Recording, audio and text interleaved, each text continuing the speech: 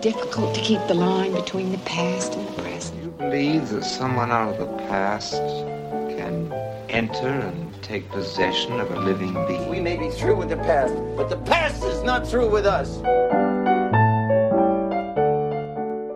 Welcome back to The Next Picture Show, a Movie of the Week podcast devoted to a classic film and the way it's shaped our thoughts on a recent release. I'm Tasha Robinson, here again with Genevieve Koski. Scott Tobias.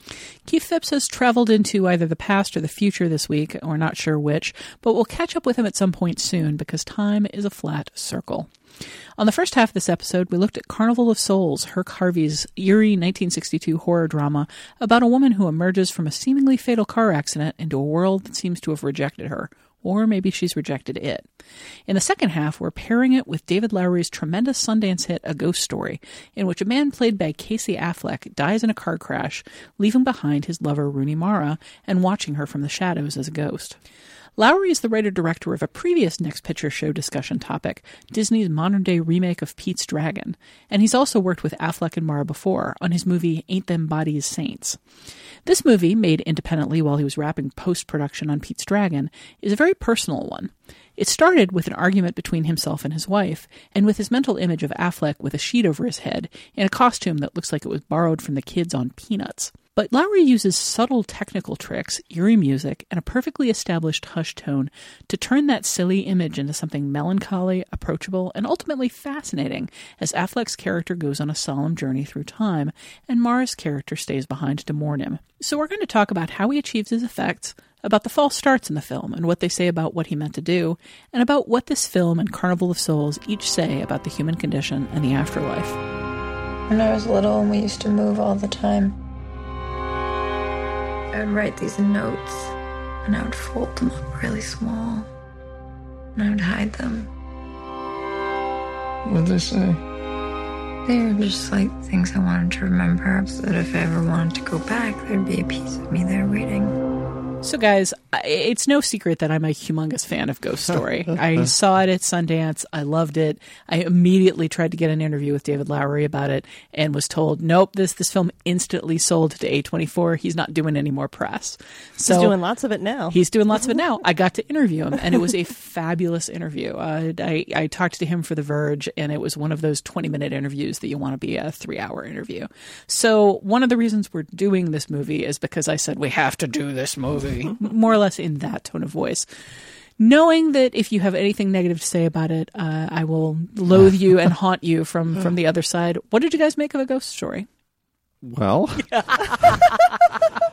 well, that's promising. No, I'm still processing it. I saw it last night quite late. The more I get away from it, the more I like it, which is a good sign. Because while I was watching it, I think I expected to have a more emotional reaction to the film. That the film was going to be, about grief and loss in some way, and that was like a primary theme, and I was just going to really feel this relationship in a profound way, and I did not. But I also don't know if that's really what the movie is either, as I get away from it, and whether what I ended up feeling instead is a bad thing at all. The film has a quality to it, and there are just images that continue to kind of play in my mind and sort of overcome my first reaction to the film, which is to sort of flinch at its preciousness. But I think I'm kind of getting over that a little bit. I'm curious to hear what you have to say about it. Well, I've had a whole extra 24 hours to process the film than you have. I saw it 2 nights ago. Okay. And I definitely agree. It's a film I just did not know what to make of when the credits started to roll. It didn't end in an unsatisfying manner, but it still didn't feel like it was over for me. Like, I felt that there was still a lot of processing I needed to do about this movie. Like, it didn't feel like a finite experience watching this movie. And like, as I walked home with my boyfriend and we talked about it, and as I've thought about it over the next couple of days, I've had the same experience where I've like, yeah, I really liked that. It was a movie that I could never take my eyes off of. It was very visually beautiful and interesting throughout. So I was constantly engaged in that respect. As far as unpacking the larger story or themes or messages, that's something I'm still figuring out, and that is both really awesome and a little frustrating because it's like movie, just be movie, let me think of you as as a movie and not like a thing that is going to haunt me for the next several days. Mm-hmm. I mean, it's amazing the degree to which the word haunting and haunted comes up in conjunction with this movie. I've written a bunch of different things about this movie, and I keep coming back to that word, and I keep rolling my eyes at myself because it feels like a cheap pun. Mm-hmm. But it's just the only word I can think of to describe how this movie has lingered in my memory and my emotions. I found it amazingly emotionally moving and evocative, Scott, on first viewing. Oh, okay. The second You're viewing, more perceptive than I am on the first view. I need multiple viewings to really kind of get it all. It was a very different movie for me on the second viewing because I had much more of a sense of where it was going. And I will freely admit that one of the reasons I loved it the first time through is because it's unexpected. It does things that I was not expecting, and I respect that perhaps to too great a degree in films. Oh, Tasha, I'll tell you what, I can feel that because there was a stretch last week where I watched 3 straight Sundance movies of, I thought, very good to middling quality. One was the Marty Noxon To the Bone, and then I saw The Big Sick, and then I saw the incredible Jessica James, right? And it was just like, oh, these need to be more movies, and they need to have to not feel so conventional for it. Like, give me an independent film with a little ambition and a little bit of like soul and kind of like, you know, a really distinct, strong vision. And you certainly get that from A Ghost Story. And it's just fascinating to think about its play on the haunted house movie, and because obviously we see things from the other angle. All that's what we see in The Haunting, and every other film is just trying to figure out, well, these ghosts are trying to send us a message, and what is that message, and why are they so restless, and this sort of thing, and to sort of flip that around and see it from the other perspective. I mean, it's unique, and it is powerful in its way. I mean, I you know, maybe it didn't move me in terms of that central relationship between Casey Affleck and Rooney Mara, but that journey through time is, you know, pretty stunning. So as far as the story about grief and about a relationship, and Tasha, you in the opening you mentioned the film's false starts. Is that kind of what you're talking about? How it starts? No, I'm talking about Scott's favorite thing of all time, extra textuals. Oh, got it. And we can get into that in a minute. But did you have a thought specifically? Yeah, because I was just kind of thinking about the idea that like this movie starts out being one thing and then becomes something drastically different and bigger and less about a specific interpersonal relationship. And I think that is very admirable and interesting. And, you know, this film would not be half the film it is if it didn't do that. But I think because you are primed with that story about C and M, which it's the only way the characters are named in the film, and then it stops being about them, I think you're kind of left at a little bit of an emotional loose ends, or you have to like transfer that emotion onto something bigger and less specific. And that's, I think, can be a hard switch to do emotionally, but the film pulls it off. Whether viewers respond to it, I think, might be a more personal thing, but Yeah, I mean, I think here's the thing. I agree 100% with your analysis, and then I disagree with your kind of emotional connotation out of it. Because for me, I guess I was never sold. Like, this isn't Ghost. This isn't about the deep emotional connection between two people that lingers after life. This isn't about two people who are each other's one true love.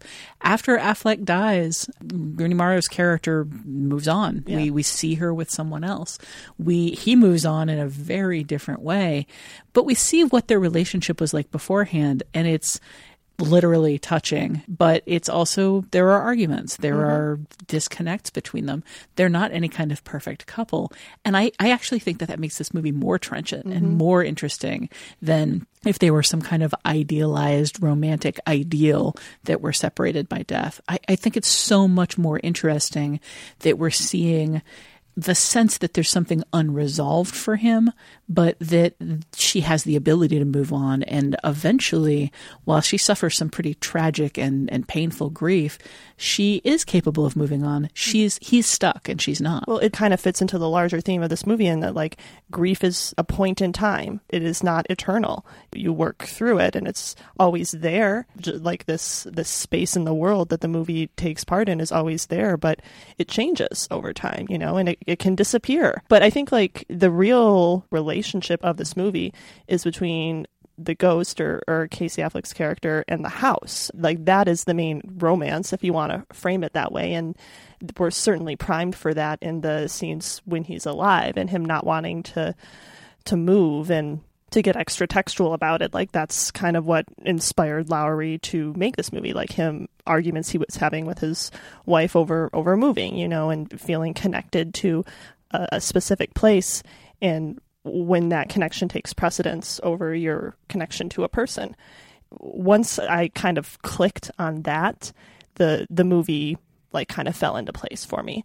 Both its function as a haunted house movie and kind of its emotional arc, as well as just its narrative arc. I don't want to say it's like the key to this movie, because there's a lot about the plot of this movie that is very abstract and like not really wanting to be solved. But I think if you look at it through the lens of it being about the relationship between the ghost and the house, it's a lot easier to track what is happening.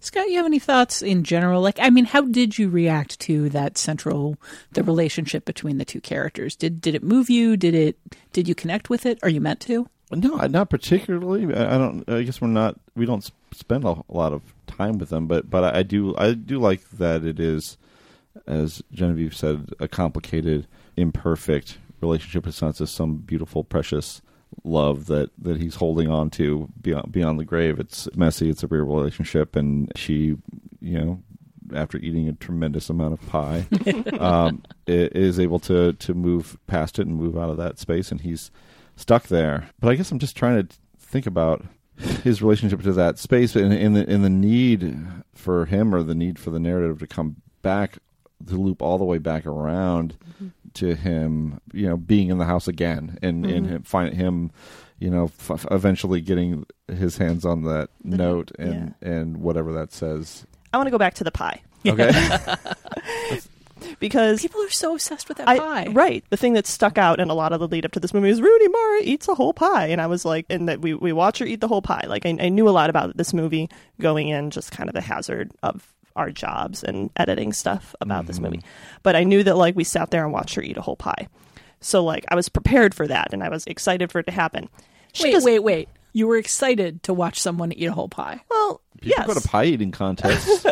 I'm not saying it's impossible. It's a spectator sport. Why? I was curious. I was curious to see how it worked. Okay. Like I was curious to see if it worked. I mean, you open your mouth and you put in food. But in terms of the film, this is a short film. You know, what is the point of giving however many minutes of it over to someone eating a pie? So I was curious how that would work. She doesn't eat that whole pie. She leaves the whole crust. Anyone can eat the filling of a pie. The crust is the hard part. Wait, take me back to that one again. Anyone can eat the filling of a whole pie? I mean, I can. Yeah, they didn't. What it was like a pumpkin pie looked like. I think it was like a chocolate vegan pie. Ugh. What? That's really specific. How would you know that? I don't know it from the film. I know it from reading extensively about the film. Because like what she was I will eating. say that you can't. Yeah, you couldn't eat that if it were chocolate. That would be terrible. Yeah. Oh, I'd rather eat the filling of an entire chocolate vegan pie than a pumpkin pie. Pumpkin pies are disgusting. But I can't believe you don't like pumpkin pie. This is terrible. Okay, this is going to be a thing. She likes lettuce on top of her pumpkin pie. Oh my god! No, I like lettuce on top of my chocolate vegan pie. Oh my gosh! Did I just say I like chocolate on my chocolate pie? Yeah. It's all ridiculous. Oh my gosh! I like lettuce on top of my chocolate vegan pie. That's all I'm saying. Wow, I am stunned by this pumpkin pie revelation. Who doesn't like pumpkin pie? It's delicious. Okay. Anyway, so I'm gonna leave Scott conceptually sitting on the floor eating the center of a pumpkin pie. Yeah. And come back to the fact that we were just talking about this before the podcast. You have a little revelation about Rooney Mara's relationship to pie, I believe. What? Oh, that she had never eaten pie before. Which is just like you get these little factoids about movies and during the press run, and Rooney Mara never having eaten pie is just it's so wonderful. It's so, because of course she hasn't. She's like a human alien, she's just such a strange presence on this earth, and it absolutely makes sense that she has never eaten pie, while making no sense at all that a human in the world for 2.5 decades or however old she is has Hollywood never eaten elites. No pie. I just think it's kind of amazing the things that people get to try for the first time because they're doing it on film. Yeah. ziplining or smoking or running away from a gigantic explosion or eating pie. People should eat pie. But anyway, I was kind of excited actually about the pie scene in the sense that actually just those early scenes of the movie that reminded me very much of a Simon Liang movie because his films often dealt with grief and feature very long static takes, sometimes with certain comedic elements. I thought, oh boy, he's been watching his Taiwanese cinema. Alas, it kind of moves at a different place stylistically, but I was sort of impressed by the rigor of some of those early scenes where you do get these kind of long takes, and the pie scene being foremost among them. I think even more than the pie scene, the one that stuck out to me is the one in the, I guess not a morgue, but the hospital where... Oh, it's a morgue. It is, okay. I mean, no, totally, with it one shot. Yeah. Yeah, he talked in interviews about the fact that shot is 60 seconds long. Wow. And he felt, and just to clarify, since I kind of interrupted you, it's 60 seconds after Rooney Mara's character walks away from Casey Affleck's corpse. It's just 60 seconds of Casey Affleck lying under a sheet in the hospital. And Lowry said he would have held it longer, but he figured that 60 seconds was like the maximum patience any human being would have for that. It felt so much longer, like in a good way. Like I wasn't like, can this be done yet? It was like, how long is he going to do this? And it does confuse you. I mean, just to be super literal minded about it, it does confuse you about his physical presence in that you are watching a human being that everyone can see, a dead person on a slab, come to life with the sheet that has been placed over him. And then I think we're supposed to transition immediately into understanding that nobody can see him and the sheet doesn't exist. And yeah, I don't know. I mean, I don't mean to be like the comic book guy about it, but yeah, I mean that's an element that like just I was willing to roll with. What I liked about the reveal of this sheet ghost is that it seems to evoke like where that image of the sheet ghost came from, which is, I mean, I don't have research to back this up, and I'm pretty certain it comes from burial shrouds. And this sort of literalizes that transition from a burial shroud to a sheet ghost costume. Well, that's a really interesting thought. That makes me mad. That's a good insight. Damn it. I don't like it. Everybody's doing a lot of really interesting things tonight. I don't like it. Scott gets so threatened by other people making trenchant insights or not liking his favorite pies. Yeah. So speaking of the whole, I'm easily provoked. Speaking of the whole, like the idea of the sheet ghost. Okay, so I mentioned false starts and extra textuals earlier. Mm-hmm. Apparently David Lowery shot like weeks of footage for this film and then kind of stopped for a while and despaired because he felt it wasn't working. He felt that Casey Affleck looked kind of ridiculous, and the image that he had in his head of this like grown man who is meant to be like a very melancholy figure standing around with a bed sheet over his head with holes poked in it. He felt that it wasn't working at all. And he walked away from it, and he came back and reshot all of that footage with Casey Affleck at 33 frames per second instead of 24. And then when he's shooting a human being in the same frame, that is a separate shot of the human beings at 24 frames per second. And then he composited them. This is all stuff that came out in my interview with him. And I find it so fascinating. I want to go see the film a third time. I did not in any way notice. Yeah, I didn't catch that at all. Wow. But he Pete's dragging the whole thing up. I thought he was doing something basic, and now he's compositing shots. Oh my God. Well, yeah, there's a lot more special effects in this than you realize. Some of that came out of the fact that he was still working on the end of Pete's Dragon, and he went to his friends at Weta and said, can you fix this for me? Can you do this for me? Like the whole Futurescape is something that Weta put together for him, which I guess is not that surprising. But anyway, my question there is, did the whole guy with a sheet over his head thing work for you? Yes. Were you thrown in and out at all by that? No, I thought in the 33 frames per second thing is really interesting and definitely contributes, but I was more just focused on how well executed that costume was.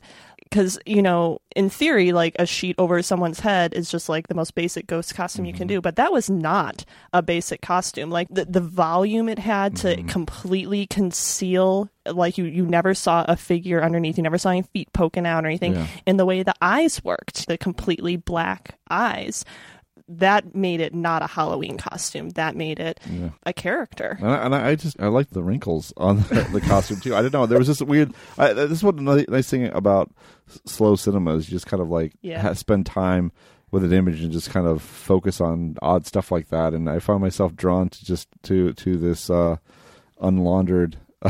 The way it gets dirty and ragged is.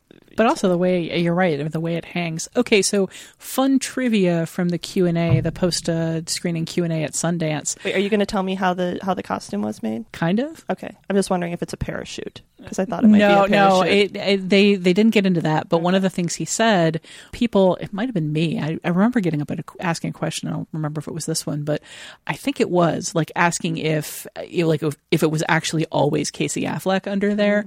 And it was most of the time. Sometimes it was his art director, but a lot of times what you're seeing is two people under that sheet, because they had the costume manager under there managing the folds of the sheet to make sure that it fell in a dramatic way, in the way that he wanted it to look. He said with one person under there, it didn't have the right volume and the folds didn't fall the right way, so they stuck somebody else under there, which is something else I was watching for the second time through. Speaking of the ghost costume, Tasha, you may know this, but I'll ask anyway. Do you know who the other ghost under the flowered bedsheet was?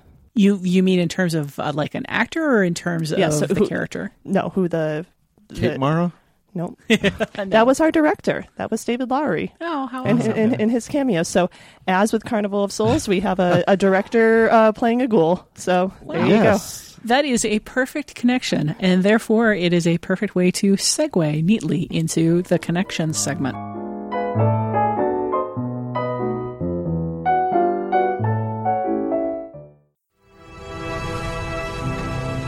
This is not how it's supposed to work. We're supposed to make decisions together. Can't you understand that? Yes. So why am I the only one making them? Because I don't want what you want. Because you want to stay here? Mm-hmm. Why? Connections is where we bring these two films together and talk about the things they have in common. We can certainly start off with The Afterlife. I mean, both of these films are about people who consciously reject the opportunity to move on into the next world, which I'm a little fascinated by that. The effect in a ghost story where like a door to what presumably is the next life, the next stage of life opens up and Affleck's character stands in front of it and chooses to not go through it is so fascinating to me. First, because it's such a cheap effect. It looks like something out of Phantasm. Like it looks like something from that era. But you have him just choosing not to go on to the next thing. And in Carnival of Souls, Mary dies and makes the conscious decision to come back from that, to fight her way back. So in both of these cases, you've got kind of afterlives that have been rejected by people who still end up in kind of a between state. But Genevieve, you suggested this connection. What were you thinking of with the afterlife? It's interesting that you set it up that way, because I guess I didn't read Carnival of Souls as Mary making a conscious decision. I don't think we know how she ended up not moving on. She just appears, but it's certainly a conscious choice in a ghost story. You're right. We can't actually use conscious in either case because we don't have that much insight into what the experience of being under that sheet is like. It is possible that in both cases it's just an entirely instinctive, I have unfinished business thing, and that's really interesting. There's a choice, though, in a ghost story. I mean, that world wouldn't have opened up if he didn't have the opportunity. Yeah, but I don't know I don't know if it's a choice that we can look at through the lens of human logic. Once you die, you're not human anymore. Like we can't look at these characters as human characters. There's something else. There's something we can't really understand or apply our human perceptions to. Although, I mean, aren't we encouraged to apply a certain amount of human pathos to both of them? Yeah. And empathy, I think. I think you feel for both of them and the dilemma. Mary is more real to me than any of the other characters in that film in terms of my connection with whatever she is going through, as odd a character as she is. See, I don't know that I felt empathy with the ghost in a ghost story. Like, I don't know that I was like rooting for him to move on. I was curious and I was invested in what he was doing, but it wasn't like I wasn't rooting for him. I don't necessarily associate empathy in either rooting or like having a desire. Like, I didn't necessarily have a desire for him to move on, but I felt very sharply the pain of that stagnation, that being lost, that having something that was holding him there, much like the other ghost, which he talks to, which, like, I don't know about when you guys saw it, but when both times I saw it, there was kind of a ripple of uncomfortable to delighted laughter through the audience, like, every time the two of them had those exchanges, because they're such strange exchanges. But like, I don't necessarily feel a goal for him. I just feel like, what a lonely existence. What a sad place to be in. But there are times, though, in a ghost story where he does make his presence felt out of frustration or jealousy or some need to connect with the occupants of the house. I'm thinking of him smashing all of the plates and glasses in a very, very classic ghost form with the glass of milk drifting around. Yeah. And he's angry about this family that is occupying his home, and then the bit with the piano that kind of ties everything together too. You know, there's frustration there and upset. Yeah, I guess kind of what I'm driving at more is that we can only connect to these characters like through that emotional connection, not necessarily through a rational connection. Like in a ghost story, there's a part of me that's like, just move on, dude. You know you can move on. This doesn't have to be this way. Just eat the pie crust. Come on, Rooney Mara. Well, that's a very human thing to do. And I think like once you move on to the afterlife, there's something else dictating those characters' actions beyond rational thought. Yeah, well, there seem to be rules of some sort keeping them in place. Yeah, too. well, certainly in a ghost story, which holds pretty strongly, I think, to the rules of haunted house and ghost stories. You know, I mean, they're both stuck, but it is more in the ghost story. I mean, yeah, in Carnival of Souls, it's a little harder to track what the rules of that afterlife are in terms of like the extent that she can communicate with either side of the great beyond. Yeah. Sometimes on and off. Yeah. That said, I mean, to me, both of these afterlives are intensely grim. I mean, we don't know what's on the other side of that door. Maybe it's reincarnation. Maybe it's a glorious paradise. It's very light over there. There's a lot of light. There don't seem to be a lot of like cackling demons and fire. So we don't know where he's supposed to be. But where he is a place where he can't touch or communicate with people. He's isolated both from like his own humanity, his own emotions, and from the passage of time, which moves very strangely around him. But she, even more so, she's stuck between people that she doesn't like and who don't understand her, and what appears to be an eternity of waltzing in this horrible space with these ghoulish figures. Like, is that all there is to the other side? Like, why? But she seems to be enjoying it. Like in the sequence when she sees herself like in his arms. I don't think so at all. I think her face looks dead and miserable. Well, maybe that's just the afterlife version of happy. Oh boy, talk about having difficulty interpreting the emotions of something that isn't human. Wow, that is some serious uncanny valley thing. All right, well, let's talk a bit about the music in both cases, because I think the music in those waltzing scenes is also kind of dreadful and ponderous and heavy and scary, and is giving you emotional cues about how to feel. I talked earlier about how the organ music is sort of a link between the physical world and the spiritual world. But what interests me in Carnival of Souls so much is that it's also a link between religious music and the calliope music of a carnival. Yep. Yeah, I actually had to like look up the relationship between calliopes and organs to see if they were the same thing, and they kind of are. Calliope works on the same premise. It's a steam organ, basically. It's very interesting the way that instrument can transition from the spiritual realm of the church, which is, I think, if most people have experienced organ music being played live, it's in a church. I know that's certainly the only place I've ever heard it. and the very profane, I guess, world of circus music. Sacred You know, and profane. Yeah. So no, it's kind of a brilliant conceit, and this is just like such a little detail, and this seems like the only place I can highlight it. But in Carnival of Souls, when we meet Johnny, the organ music makes like an approximation of the sleazy saxophone noise, like the. Well, that's incredible.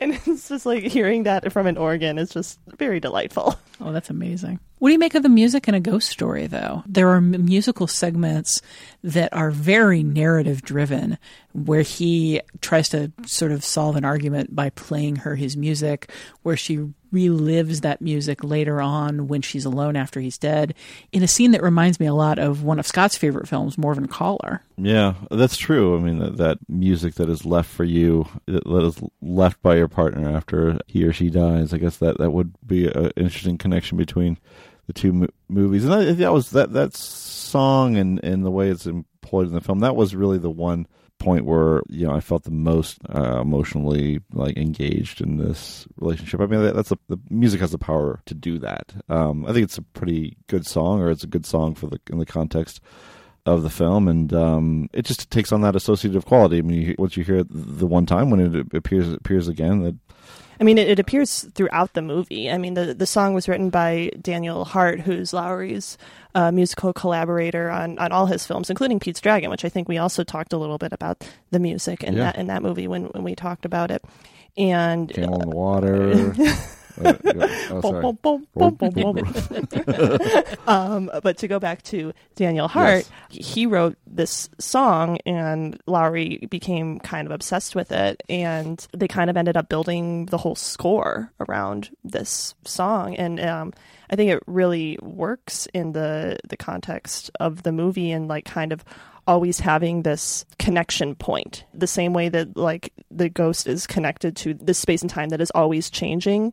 The movie is connected to this song that is also always changing, but is always exists there. I think that's just really kind of beautiful. And I guess since we're talking about music, I also have to highlight that there is another song in here co-written by Kesha, who also appears briefly in the movie in the party scene, which is just like, sure, why not? And, you know, who else is in that party scene is Will Oldham, who is, you know, I mean, Prince Billy, right? He is known as a musician. That is his thing. Mm-hmm. And he's here giving an insane rambling speech about the heat death of the universe. And God, I would leave that party. Like, thanks for summing up the central idea of the movie, dude, but you're a buzzkill. I'm going to go. Oh, yeah. I think it's fascinating how when that speech begins, he's just like talking to a couple of like clearly pretty drunk people at a table, but by the time it's over, it seems like the entire party has fallen into a hush to listen to him. I would be the person in the other room having a loud discussion about anything else. Yeah. I do love Will Oldham, though. I mean, it's a great performance, but at the same time, well, I talked to Lowry extensively about what that speech is meant to mean. The film used to be a lot more dialogue heavy, and he cut it way, way back because he felt it was taking too long to get to the ghost. But he left that giant speech in, and I had to know why, and I asked him about it because it just, to me, it kind of unbalances the movie to have this great big speech, especially since it's a speech that I don't think the movie means. But yeah, we talked about that a bunch, and I think the results were interesting. It's a pretty big and risk that pays off, that song. It seems just like it hits the right pitch, because you can't use some sort of pre-recorded song or song that you might be familiar with or is from a recognizable artist. It has to be something that plausibly could be created by this character and on a certain level, but also be a pretty good song and be resonant in some way. Like, it kind of hits a very narrow target. I also just love the staging of it so much. Like, at the end of the argument, when he puts the headphones on her and plays her the song, she does not seem particularly engaged with it. I think that, given that the argument is about how he wants to stay and she wants to move, I think he's saying, we have to stay here. Look, I'm creating, and this is what I'm creating, and it's awesome. And she's like, uh-huh. But then after he's dead, when she's listening to it again, and she's lying on the floor, and she slowly reaches out her hands and almost touches him, that is such a profound and painful moment as far as I was concerned. You know, she is literally almost managing to connect with her dead boyfriend through his music. I wanted to talk about time and the way that works in both films because, again, we're sticking with the perspective of someone who is not human or fully human, whatever, just a ghost. And how do they experience time in relation to us, and what are the rules that apply? And I have a question for you about a ghost story. Just how does time work in it? I mean, you have that scene where he jumps from the building, and the next shot he's way in the past, right? Is he moving through time like a human being would? Are we? I think it's. Is he there for centuries or? I don't know about like it in human time necessarily, but I think in terms of like the logic of the movie, him falling off the building is him like trying to escape this space that he has chained himself to, and now that the house is gone, has no means of escaping. Like he doesn't have the closure he needs to move on. He doesn't have a way to access that closure. So in attempting to escape, throw himself off the building, he just like kind of falls into the space-time of this place, like basically the entire fabric, like the past, present, and future of this space. He's in it. He can move freely through it to get back to the point maybe where he can gain that closure again. He has to circle back around basically. And in terms of like how long that takes in human years, like if he's like going through it in real time or if he's like moving through it in some like ghostly fashion, I don't know. I don't think that the movie tells us or necessarily even wants us to know. I think that the movie does tell us. I think that sequence where he is standing by as he sees the Rooney Mara's character leave out the door like 3 or 4 times in a row. And I think also the number of times he turns around and within the household and clearly significant time has passed. Like he's alone in the house and he turns around and this new family has moved in and appear very settled. Or he turns around. You don't take that as just a transition on the movie's part. You feel I think like that's absolutely that's what he's experiencing. I think that that's just kind of like brilliantly weird. He's fixed to a physical point in space because there's something there that he wants, but he isn't fixed in time because time is a human construct and he's outside of life. I want a quantum physicist to write in and tell us what they think of it. All our quantum physicist listeners. I'm so fascinated with which one of you is going to be first? I'm so fascinated with the way time works in movies. I just saw the Christopher Nolan film Interstellar in 70mm, and it completely blew me away in a way that it didn't when I saw it at first. And if you recall, there's a whole sequence, where they're visiting various planets that may be suitable for human, habitation. And the first one they go to is this planet in which an hour spent on this planet is 7 years in human time. And of course they get stuck there. And, when they're back 3 hours later, 3+ hours later, 23 years have passed on Earth. And it's a very powerful moment in the film. I mean, there's a whole sequence where he's going through 23 years of his children's video messages. And it's just like, it just hits you like a ton of bricks. And in any case, this whole ramble is about how affecting time can be when deployed in a movie in a very deliberate way. But this one, a ghost story, I was just uncertain, maybe in a good way, about how that relativity works in terms of time. I don't know. And maybe that's fine that I don't know, but I wasn't sure. I think it's all just relative to his experience. I think it's relative to his goal. Like there's one thing that he's fixed on, and everything else, like the physical space, the idea of time can just kind of spin around that, but none of it's vital. Yeah, it goes back to what I was talking about before with the afterlife of like not being able to apply a human rationale or a human logic to what's happening. Like it's ghost logic. It's ghost time. It works differently. It's ghost time. Well, this is Connections. Did either of you have any thoughts about how time works in Carnival of Souls? It's definitely more straightforward, but it also is kind of strange that it's only 3 days later that the car is like, she's only gone for 3 days, which seems wrong. Like it seems like she is in is it specifically Utah that she is in? She moves on to Utah. Okay. It seems she starts in Kansas. Right. Yeah. So you figure it at least takes half a day to a day to get to Utah from Kansas. Like it seems like she is in Utah for longer than the 3 days it takes them to take the car out of the water, which indicates to me that like time is not working the same way in whatever reality she is currently in.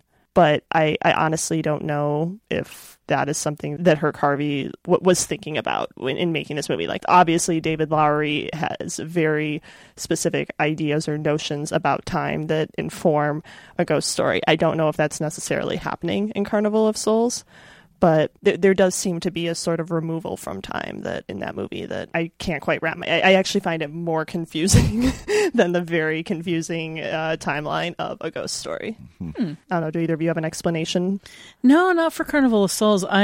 Strangely, with Carnival of Souls, I'm a little more inclined to think it was just not entirely thinking through that aspect. I was trying to dance around that when I said like it wasn't on Harvey's mind, but yeah, like just maybe they didn't fully think it through. I mean, it's possible that we're like, given that we're spending every significant moment of the time that she exists with her, it seems like certain things take longer than others. Like she seems to go into sort of a dreamy space where time doesn't matter when she's exploring the carnival, but like every moment that she spends with Johnny just feels very dragged out. So, you know, time ragging on John. Wait, no, time is relative. Scott, you had suggested talking a little bit about the genre of these two films. Like, speaking of films that operate in strange spaces, both of these films are really hard to pin down genre-wise. They really are. I mean, I think they're horror adjacent, but as I was sort of jokingly complaining about on Twitter last night, it's like maybe one jump scare in all of A Ghost Story. I mean, it's a hell of a jump scare. I mean, my boyfriend was sitting next to me and he just about fell out of his seat when it happened. I knew it was coming and was bracing for it the whole time. Is this the Wrecking Ball? Okay, the Wrecking Ball, right. I think there's one more. No, there's another one where... so see, your tweet is already false. Where Rudy Mara... I know, I lie. I'm a dude. That's true. The Wrecking Ball was kind of a shock, wasn't it? What was the one you were... The scene where it's looped back in time and they're looking at the house and she knocks on the window. Oh, yeah. But that's just me. I'm just me jumpy, just generally. But that actually feels more in line with the type of jump scare that you would get in a modern horror movie.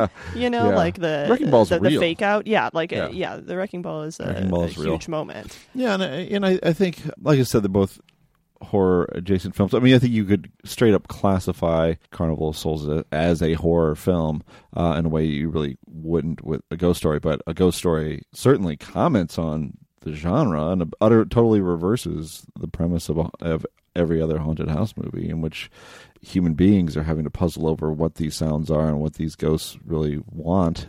Well, now we see it from another angle. It's about the horror of being a ghost, not of having a ghost. Yeah. You know, and it's not even necessarily about the horror of being a ghost. That's a really interesting thought, Scott, in terms of sort of the inscrutability of it, because in so many haunted house movies, the question is, how dangerous is this going to get? Like, how dangerous are these ghosts to us? Can they hurt us? What will they do to us? And in A Ghost Story, it's kind of, how dangerous is the mortal world to me? Like, can it give me anything that I want? Can I interact with it in any meaningful way? It's like, it's not a physical threat to him, but it is sort of an existential threat. Yeah. You kind of briefly said that you think it's easier to classify Carnival of Souls as a horror movie. It's got ghouls, and it's got A Ghost Story has a ghost. I mean, but it's you could say all of the material at the Carnival of Souls is pretty eerie, and you're being assaulted by these figures that would be very highly influential on George Romero and on horror films to come. Even though the films overall has much more of a more Genevieve friendly. It's eerie. Eerie. Right, exactly. You need a classification of horror films that are just eerie. Yeah, it is that. But I know this is a favorite of Tasha's too, but we'll have to pair something with Eyes Without a Face. Bring you on board for that one too. There was something earlier that I was really trying hard to pair with Eyes Without a Face, and that film seems to get referenced an awful lot. So it's possible it'll come up again. Yeah, the great big influential ones always are. Mm-hmm. Yeah, it doesn't necessarily seem like people 40 years from now are going to be pairing Ghost Story with much, but I imagine they'll still be watching Carnival of Souls because it was, as you say, it was really influential back in its day. George Romero, rest in peace, certainly somebody who saw it. And I think a lot of other filmmakers of that era were influenced by just its sort of eeriness. So I don't know. Who knows? Maybe a ghost story will actually prompt another wave of eerie horror films to not make Genevieve and her boyfriend fall out of their seats. We've been getting some interesting, not horror adjacent films. Sure. Get Out is is a horror film, but it's got a lot of other things happening. Yeah, too. this has been a really good year for horror. Mm-hmm. Yeah. Well, Carnival of Souls is available in a variety of streaming and disc options, including a Criterion release. It's also available on some of the lesser discussed streaming services like Shudder and Fandor, as well as our beloved Filmstruck, where you can see Criterion's many special features, delving into the film's origins and other details about it. A Ghost Story is currently in art house theaters, and we recommend watching it there, where it can best cast its spell over you. We'll be right back with our usual recommendation segment, Your Next Picture Show.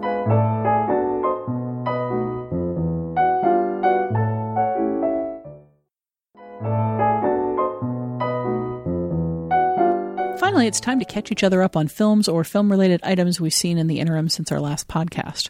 We call this Your Next Picture Show in the hopes that it'll put some interesting choices on your radar. Genevieve, what have you got for us today?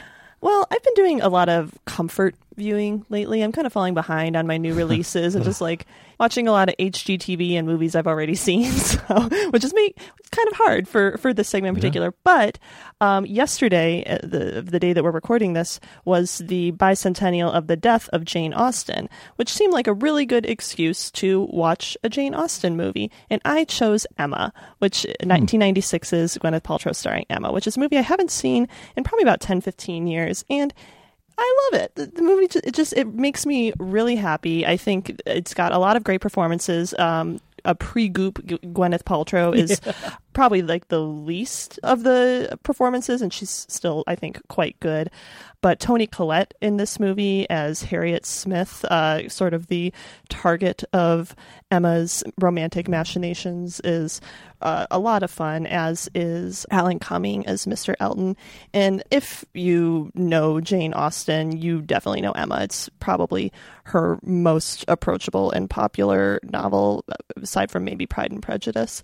And of course, it also informs the movie I always cite as my favorite of all time, Clueless. So it is a story that I am very familiar with. But I really love this rendition of it. It's not particularly flashy, but it really kind of allows the funniness or the cleverness of that character in particular of Emma Woodhouse to come through. And I think Paltrow, does do actually a really good job bringing that character across, sort of her sweet yet cunning, I guess, characteristics. And it's just kind of a lovely, sweet little movie. I love the costumes in it. It's just a movie I like to sink back into every, apparently, 15 years. So it's newly on Netflix, so easily watchable there. It came a part of a wave of Austen adaptations that I tend to like more than it, but maybe I would like it if I read, because Sensibility and Persuasion. Sense and Sensibility is really Persuasion, good, too. It definitely feels like the lighter option of that series of Austen films. That's my point, is I wanted comfort viewing. It is the lighter option. But if Austen adaptations aren't your thing, I'm not going to say you have to watch it. But if they are and you haven't watched it in a while, or if you've never seen it, I'd say it's a fun one to go back to. Emma. Tasha, what about you? What do you got for us? Well, for anybody who enjoys Carnival of Souls, I would recommend reading the original Ambrose Bierce story, Occurrence at Owl Creek Bridge. Scott threw me for a second when he said, that came out in 1962 too. I was like, wait, that's a really old story. It came out in 1890. But he's talking about the film adaptation, which is also Aces. It's a short film. Gosh, incredible. So I would recommend that, but in more detail. So as I was researching this film, I ran across a couple of interviews, or really a couple of separately posted parts of an interview between a man named Tom Weaver and Candice Hillegas about Carnival of Souls, and more specifically about that 1998 remake. They're on a site called bmonster.com, which stands for the Astounding Bee Monster Archive. And I don't know how he got this access, but man, she is fearless and direct about how she feels about that remake. She had suggested and written, according to her at least, a sequel to Carnival of Souls, and she was very involved with it. She wrote a script for it. She got Herc's permission to do it. She was part of the package for it, and then she just got edged out of it and was no longer allowed to be involved in it in any way. And boy, does she resent it, and boy, is she colorful about it. The remake was made under Wes Craven's banner, and she's in this interview talking about, literally, she says, Wes Craven, I think, should be hung by his thumbs at Hollywood and Vine for movie fans to stone because he so devastated the intent of the original. Tom asks, do you happen to know how much Craven had to do with it? She says, it doesn't matter. It's under his umbrella, and he's got his name pasted all over it. Plot-wise, it's more like one of his typical movies than like Carnival of Souls. Yes, his signature crap is all over it, too. They keep saying that leading lady Bobby Phillips is from Showgirls, a fact which I would hide rather than play up. I did see Showgirls, but I don't remember which nude she was. I didn't recognize her. Maybe because now she has clothes on. Oh, God. The tone of both of these interviews, and there are two different parts. You can find them at bmonster.com/horror31html and profile18html. But if you search for Tom Weaver, Candice Hilligoss, you'll find them both. There's just a pocket history of Carnival of Souls and the remake in general, and then just this excoriating, no-holds-barred commentary about how everything she thinks is wrong about the remake and everything she thinks about the people who made the remake. It is colorful. It is bitchy. I recommend it highly. Oh, wow. But finally, I feel like as we're talking about afterlives, I would be really remiss if I did not recognize my favorite film ever about the afterlife, which is called Afterlife. It's a Hirokazu Kurita film. He's the director of such memorable and amazing films as Like Father, Like Son, I Wish, Hana, Distance. There's a bunch of other ones. Nobody Knows. A bunch of films that I know Scott's also a fan of. Afterlife is from 1998. Do not confuse it with the horror film from 2009. And it's about an afterlife where when you die, in Japan, presumably, when you die, you go to a great bureaucracy in the sky where a bunch of underpaid, underfunded civil servants working on a tiny budget work with you to isolate your best memory, recreate it as a sort of home movie, and then show it to you in a theater before you pass on to the next stage. It is such a strange film, but it's one of my all-time favorites, both because the premise is so strange and because the execution is so quiet and thoughtful and down to earth. It's all about the process of picking out what is meaningful to you in life. And it's the mechanics of the whole thing are not entirely clear, but it's a little bit Be Kind, Rewind. It's a little bit Beetlejuice. It's a little bit a movie about what it's like to be a civil servant, and it's just a spectacular movie as far as I'm concerned. Yeah, I agree, and it was kind of unexpected at the time. I was a fan. I think it was his second film, right? Mm-hmm. Okay, I saw his first film called Mabarosi, and it's shot in a very super austere Asian master shot school, and Afterlife was a huge kind of break from it. Not thematically, the films have interesting connections thematically, but he kind of leapt towards a different style, and now he just does kind of peerless sort of dramas, basically just family dramas. Like, he's really good and it's insightful. So I would certainly recommend seeing Afterlife, but also just keep moving forward, because he doesn't make bad movies. Everything I've seen by him I've liked. Yeah, he sort of looking into it. It was his second narrative film. He made a bunch of documentaries before that I don't know if they've been imported, but I agree. I've seen because of Afterlife, I've seen as many narrative films of his as I have gotten access to, and they've all been wonderful. Mm-hmm. So Kurita's Afterlife, highly recommended. Scott, what do you have for us this week? I have two okay films I want to recommend. Are they Sundance films that you really think should be better? No, I can't with the Sundance. But I'm passionate about certain elements of these films, so I wanted to mention them to you. One is a documentary called Nobody Speak. Hulk Hogan, Gawker, and the Trials of the Free Press, which is currently on Netflix. Netflix produced it, and I think they premiered it at Sundance as well. But this is a documentary about the suit brought against Gawker by Hulk Hogan, who argued successfully that the site violated his privacy by publishing a sex tape. And for this, a jury awarded just an ungodly amount of money. And the suit led Gawker to plunge into bankruptcy, and it led to its eventual dissolution as a company and as a presence on the web. And at the time, there was a fair bit of schadenfreude about Gawker's demise, given the site's tone and its journalistic mandate for hyper-aggression. Plenty of people were happy to see it go.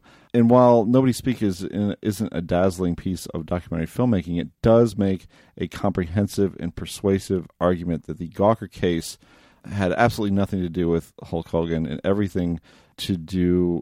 It was, in fact, a chilling precedent for free speech and a direct attack on the Fourth Estate. Once Peter Thiel, the Silicon Valley billionaire, comes into the picture, we realize that he is the person who has been financing this lawsuit and designing that lawsuit in a way specifically to where insurance could not bail out Gawker, designing it specifically just to destroy this institution that had outed him many years before. It's kind of shocking and scary, and it makes you think, like, well, other billionaires might have the capital to do this if a jury feels like they've crossed some sort of line, or if they're convinced that they've crossed a line. And it's pretty scary stuff. And the film kind of goes a little bit too far in getting into the implications of the case, but at a time when the media is under constant assault from the White House, you do start to fear for a world where Gawker or a Gawker-like publication cannot exist without this kind of threat hanging over it. It's very sympathetic to the Gawker side of the case, for sure. I mean, it makes no bones about it. So the other film I wanted to kind of recommend is in theaters now, called Girls Trip. I have now seen and reviewed all 3 women behaving badly comedies of the summer: Snatched, Rough Night, and Girls Trip. And I think Girls Trip is the funniest of the 3. And a big reason for that is an actress named Tiffany Haddish, who's a regular on The Carmichael Show, but isn't as widely known as her co-stars in the movie, Regina Hall, Queen Latifah, and Jada Pinkett Smith. And of the 4, Haddish plays the most dedicated pleasure seeker of the group, which itself is sort of notorious for getting into trouble when they were younger. And when Haddish is on, the level of absolute filthiness is just astonishing. I mean, just stunning, the things that come out of her mouth. And yet she sells it with this like devilish smile that passes over her face right before she's about to say or do something absurd. It's just so charming in its way, even though it's also just shocking and aggressive, and it kind of knocks you, kind of scorches your brow a bit. So the film, I think itself it gets a little bit bogged down by dramatic subplots, particularly towards the end. But when Tiffany Haddish and these other actresses are out on the town, the movie is a tremendous amount of fun. I really enjoyed it. Yeah, I've seen a ton of praise for her specifically in that movie, but also just a lot of pleasantly surprised reactions to that movie. I predict overnight sensation. That is a name that people are now going to know. Tiffany Haddish. You heard it here, not first at all, but you heard it here as well. Girls Trip. So, as somebody who's seen all 3 of those movies, I'm so behind on my girls behaving badly comedies. Where should I start? Which of those is the best? No, this is the best one. I think Girls Trip, and then Rough Night, and then way down would be Snatched. Probably don't need to see Snatched. Don't need to see Snatched. Rough Night, I think, was a little underrated. But they got pitted against each other, I felt, too, especially Rough Night and Girls Trip in a way that doesn't benefit either. But I just did that, and now that you say that, I hate myself for it, because it's the usual thing of, there are 2 women-led films in the world right now. Well, we've got to know how they face off against each other. Yeah. As opposed to how they face off against anything else. Much like the dance-off in Girls Trip. There's a dance-off between rival, girl groups in Girls Trip. That is a perfect segue. Thank you, Scott Tobias. Thank you, Genevieve. Thank you, guys, for your Next Picture Show suggestions. And that's it for this week's edition of the Next Picture Show. Our next episodes come out August 8th and 10th. Genevieve, what do we have lined up? The warmly received War for the Planet of the Apes confirms the newest Apes series is one of the best science fiction franchises of recent years. So even though Matt Reeves' film has been out for a few weeks, we can't resist the opportunity to go ape over this trilogy closing installment on the podcast. War for the Planet of the Apes follows humanity's last gasp in the face of the ongoing primate uprising, and while its plot and tone heavily recall Apocalypse Now, it also spends a lot of energy setting up the events of the film that started it all, the Charlton Heston starring Planet of the Apes. So we're going with the obvious choice this time and pairing War with the 1968 original, in part because it will allow us to talk about the larger scope of this surprisingly durable concept, and in part because we really like talking about Planet of the Apes. How has this premise evolved over nearly a half-century? Why does it continue to be relevant and exciting to modern audiences? And how long will it take Scott to start singing songs from The Simpsons' Planet of the Apes musical? Tune in 2 weeks to find out. In the meantime, we'd love to hear your feedback on this week's discussion of Carnival of Souls and A Ghost Story, and anything else film-related you have to say. We want to include your thoughts on future episodes of the show. You can leave a short voicemail at 773-234-9730 or email us at comments@nextpictureshow.net. Finally, before we close out this week's episode, where can we find everyone these days? Genevieve. I am at the culture section at vox.com and on Twitter at Genevieve Koski. Scott? You can find me on Twitter at Scott_Tobias, and I'm at the New York Times, Washington Post, NPR, Vulture, Variety, Uprocks, and I am the editor of the Oscilloscope Laboratories blog, Musings, which has just published a 6,000-plus word fantastic piece by a writer named Stephen Goldman about Errol Flynn and the rise and the fall of the swashbuckler. Oh, my God. So it's really good. And his argument is that only Flynn could do it, and that it died with Flynn, and that people have tried, but he had a certain something. It's really deeply researched and full of insight, and I really hope people get a chance to read it. Oh, fantastic. You can find me at Twitter at Tasha Robinson. You can find me over at TheVerge.com, where I am the film and TV editor, where I write about film and interviewed David Lowery about A Ghost Story and what the hell was up with that Will Oldham speech. You can also find me recently talking about TV, The Enemy, on Pop Culture Happy Hour, which is one of my all-time favorite podcasts. One of the ongoing hosts is our friend Stephen Thompson, late of the AV Club, now of NPR. But of course, everybody on that podcast is bright and wonderful people, and it was very exciting to go talk to them. You can find our absent co-host Keith on Twitter at KFips3000, and you can find him at Uprocks, where he's the movies and TV editor. You can stay updated on The Next Picture Show by visiting nextpictureshow.net, via Twitter at NextPicturePod, and via Facebook at facebook.com/NextPictureShow. If you haven't subscribed to the show on Apple Podcasts already, please consider it. Apple Podcast subscriptions are an important part of getting podcasts more prominence and more listeners. And while you're there, we appreciate every rating and review. Every thumbs up helps us find new listeners and keep the show going. Thanks to Colin the Animal Griffith for his assistance in producing this show, and thanks to Delmark Records for providing recording space at their home base, Riverside Studios. The Next Picture Show is proud to be part of the Film Spotting family of podcasts and the Panoply Network. Please tune in next time. Getting nothing done.